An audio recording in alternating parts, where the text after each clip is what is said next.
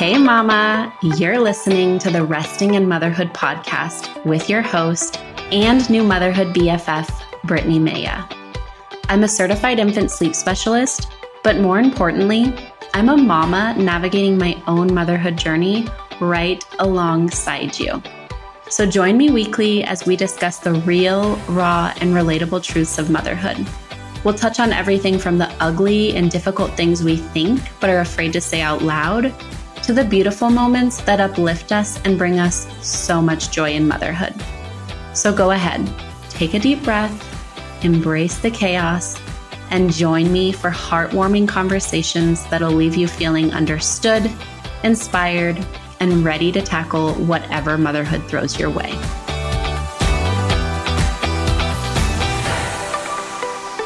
Happy New Year! I hope you had a wonderful holiday season and you are having a great start to the year.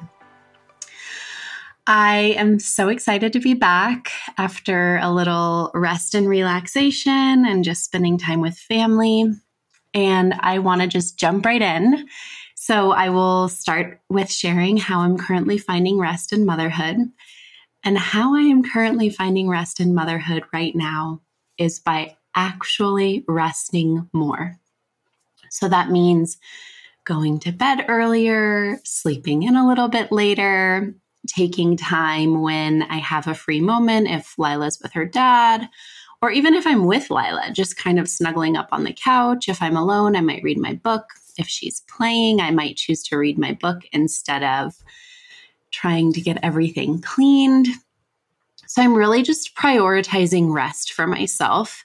And we will dive more into this actually as I jump into what I want to chat about today. But one thing I do want to mention here is I want to acknowledge the fact that I have a 4-year-old who sleeps through the night, who sleeps a good 11 and a half to 13 hours at night, just depending on the night. And so finding rest is easier for me. I mean, I'm getting more rest at night because I'm able to get that consolidated sleep. Does that mean she's sleeping through the night every single night? No, we'll wake up some nights where we still bed share. She might snuggle up next to me. She might just put a hand on me to make sure I'm there. But it's nothing like the first 2.5 years of her life where we were waking very frequently and I was having to nurse back to sleep and then trying to get back to sleep myself. So I want to acknowledge that finding rest in this current season of life is much easier for me than it was 2.5 years ago, a year ago even.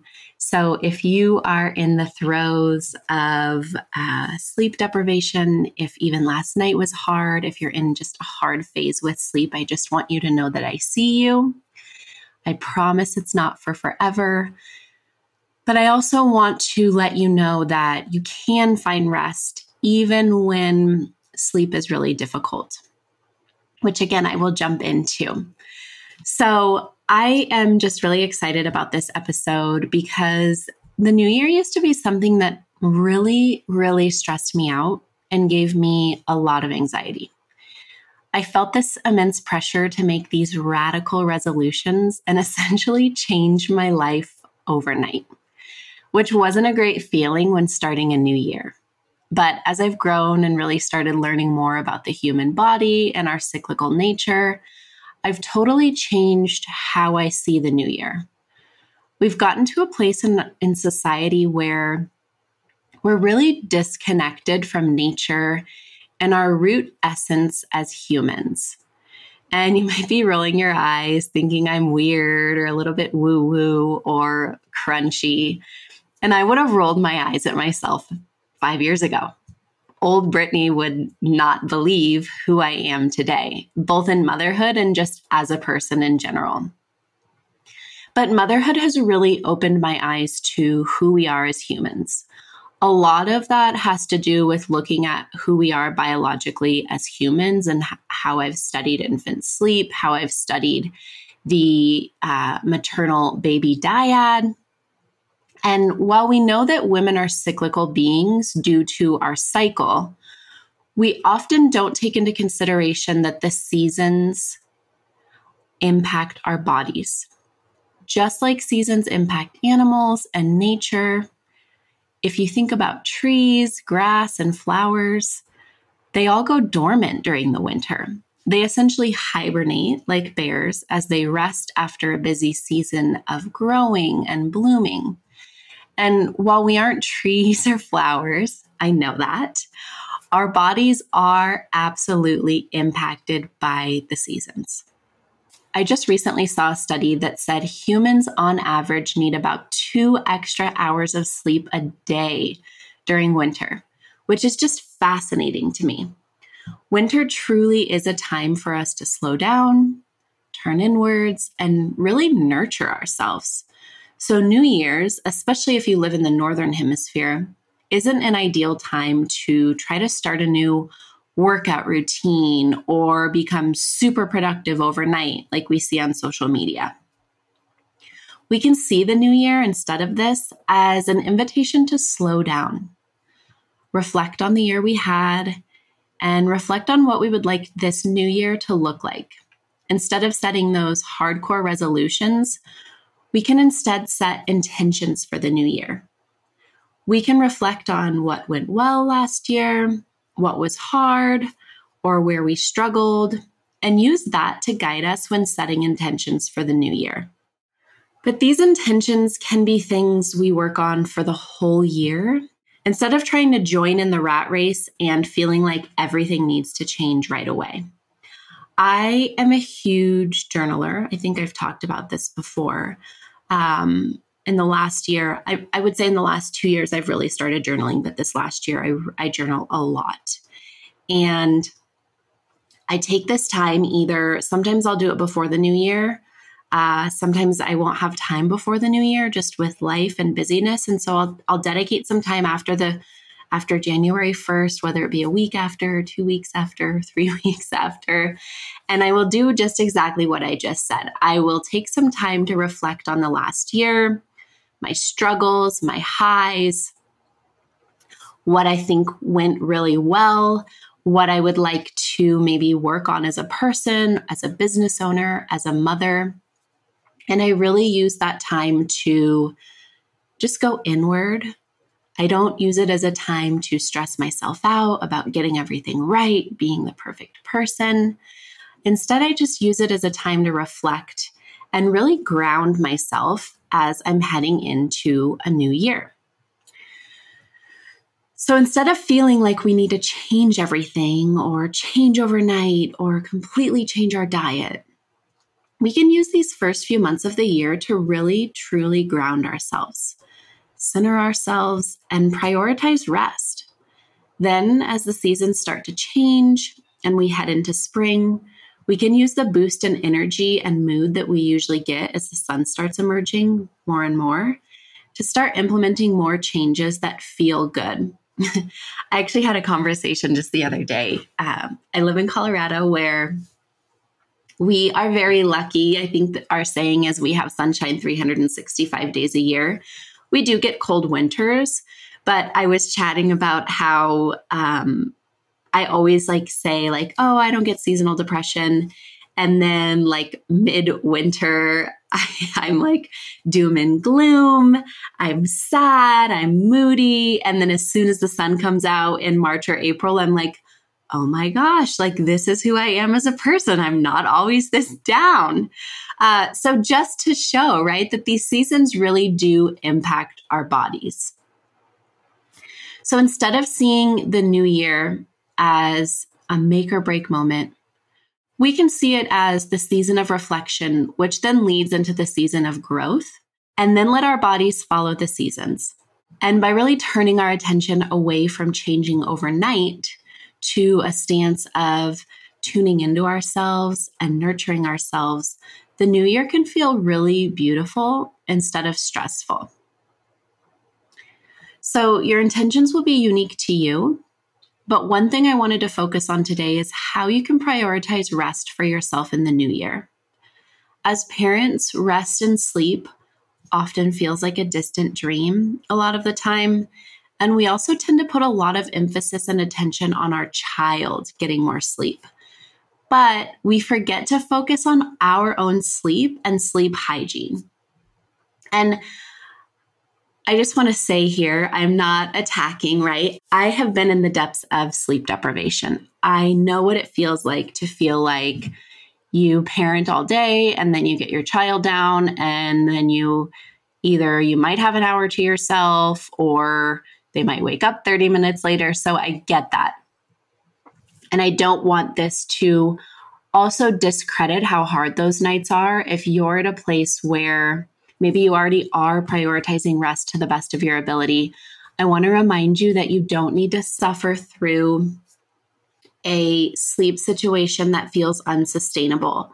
If you're dealing with hourly wakes all night long, if you're dealing with split nights where your baby is up for hours at a time in the middle of the night, if you're dealing with early rising, so any wakings, regular wakings before 6 a.m., if you're dealing with false starts where your baby is waking very frequently at the beginning of the night and you're at your wit's end, I don't want you to feel like you have to stay there and struggle just because you've chosen not to sleep train. That is where I come in. That is where I have a course that can help you, or I can work one-on-one with you. So I do just want to acknowledge that piece. When I talk about prioritizing rest for ourselves, it does not mean accepting a situation that feels completely unsustainable that we know needs to change. It means if we are at a place where we're like, okay, this feels manageable, but I still feel like I need more rest, this is where we can prioritize that rest for ourselves. So, how can you do this? The first one is boring. I will admit it, especially when you've spent all day parenting and you want some time to yourself after they go to sleep. But the first one is just to simply go to bed early. If your little one goes to sleep early, let's say 7:30 or 8 o'clock or 8:30, take advantage and don't go to bed much later than them, especially if you know they are going through a phase where they are waking frequently at night. Like if you're going through teething or a sleep progression or they're sick, go to bed early.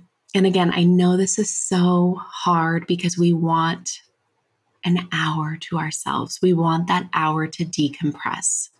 What I will say here is if you have a partner and you are handling the majority of the night wake-ups, and this would work in your home with your partner's schedule, one thing you could do is take an hour before bed, before your child's bedtime, and take that hour to use to decompress for yourself.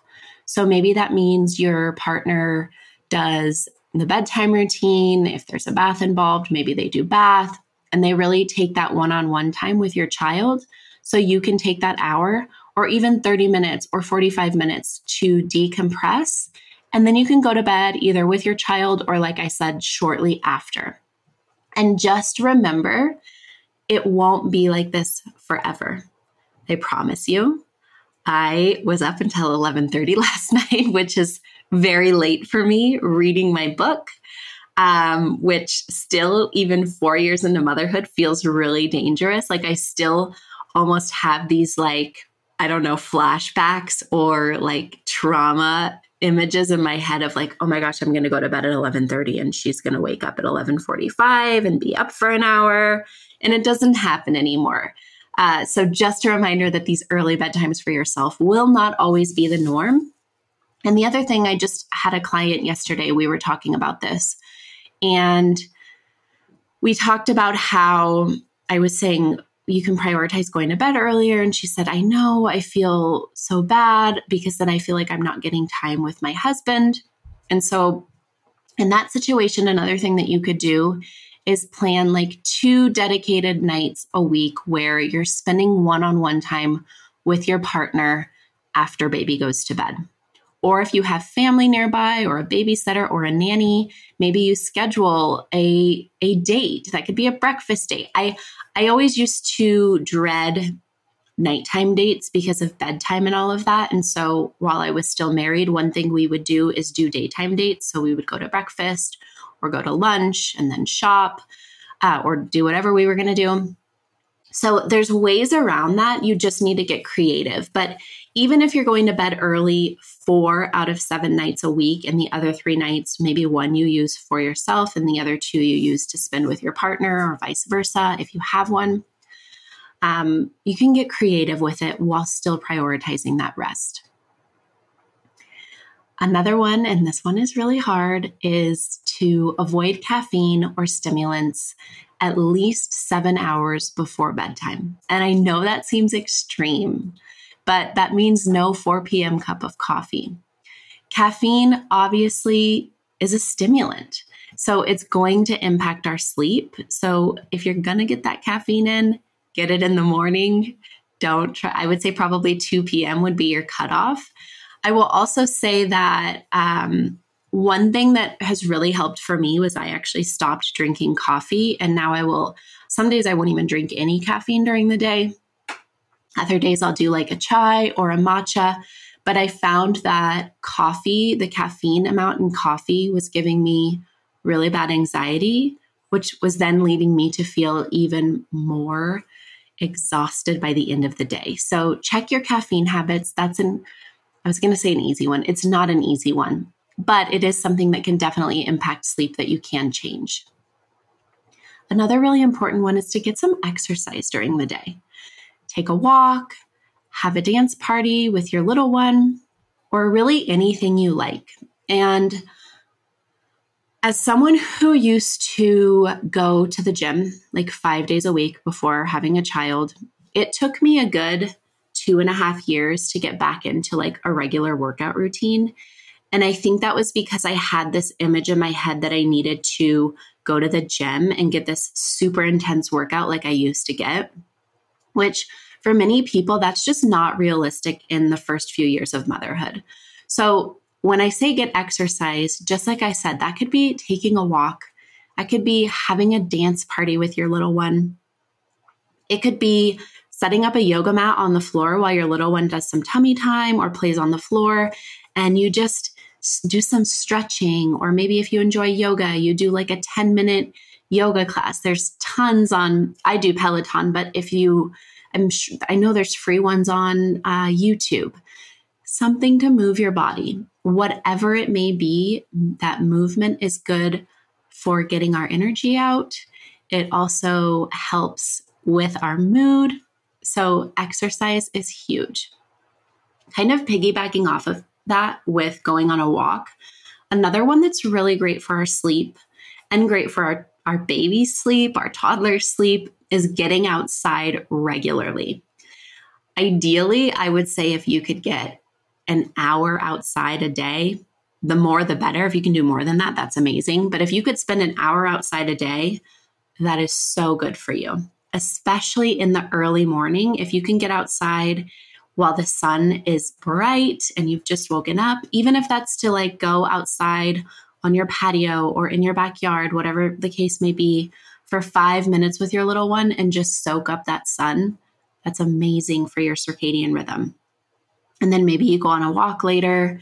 If you have a yard or you have a park nearby, you can go set up a blanket and sit in the grass and just soak in that sun while your little one gets some wonderful natural sensory play.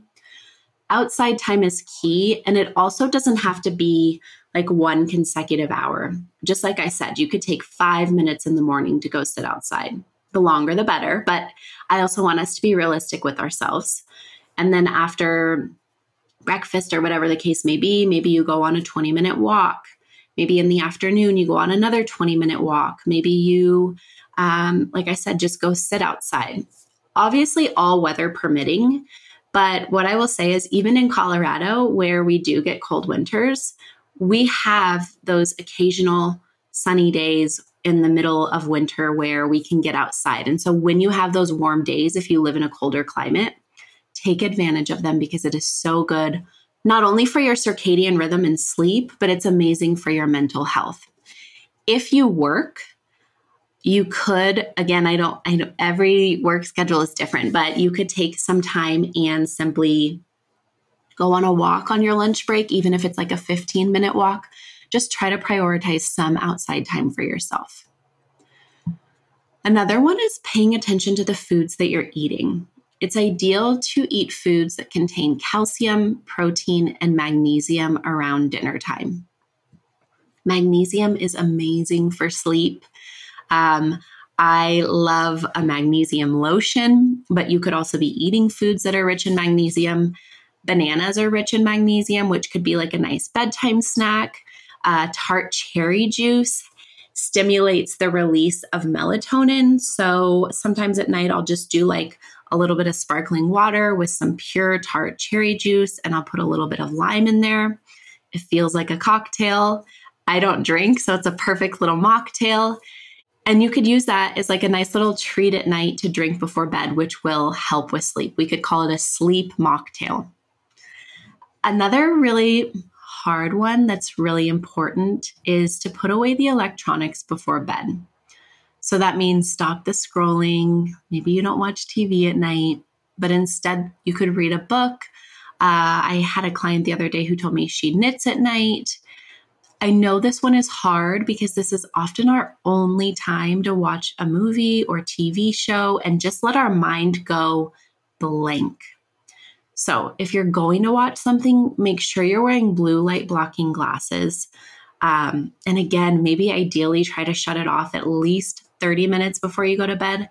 Ideally, we want to avoid all artificial blue light for at least 2 hours before bed. And again, I know this one is so hard because I know that feeling at the end of the day where all you want to do is not think. Like you just want your mind to go blank and you want to either scroll or you want to look at a screen. And I know that feeling. I used to always watch TV once Lila went to bed, and now I'm like, and I go through phases, but now I'm like 2 months into a phase of not watching any TV before bed. I'm only reading before bed. Sometimes I'll journal. And I have noticed such a difference in my sleep quality. I have an Oura ring that tracks my sleep, and my sleep quality compared to my sleep quality when I'm reading before bed compared to when I watch TV is very different. I get less deep sleep when I watch TV before bed. I'm more restless when I watch TV before bed.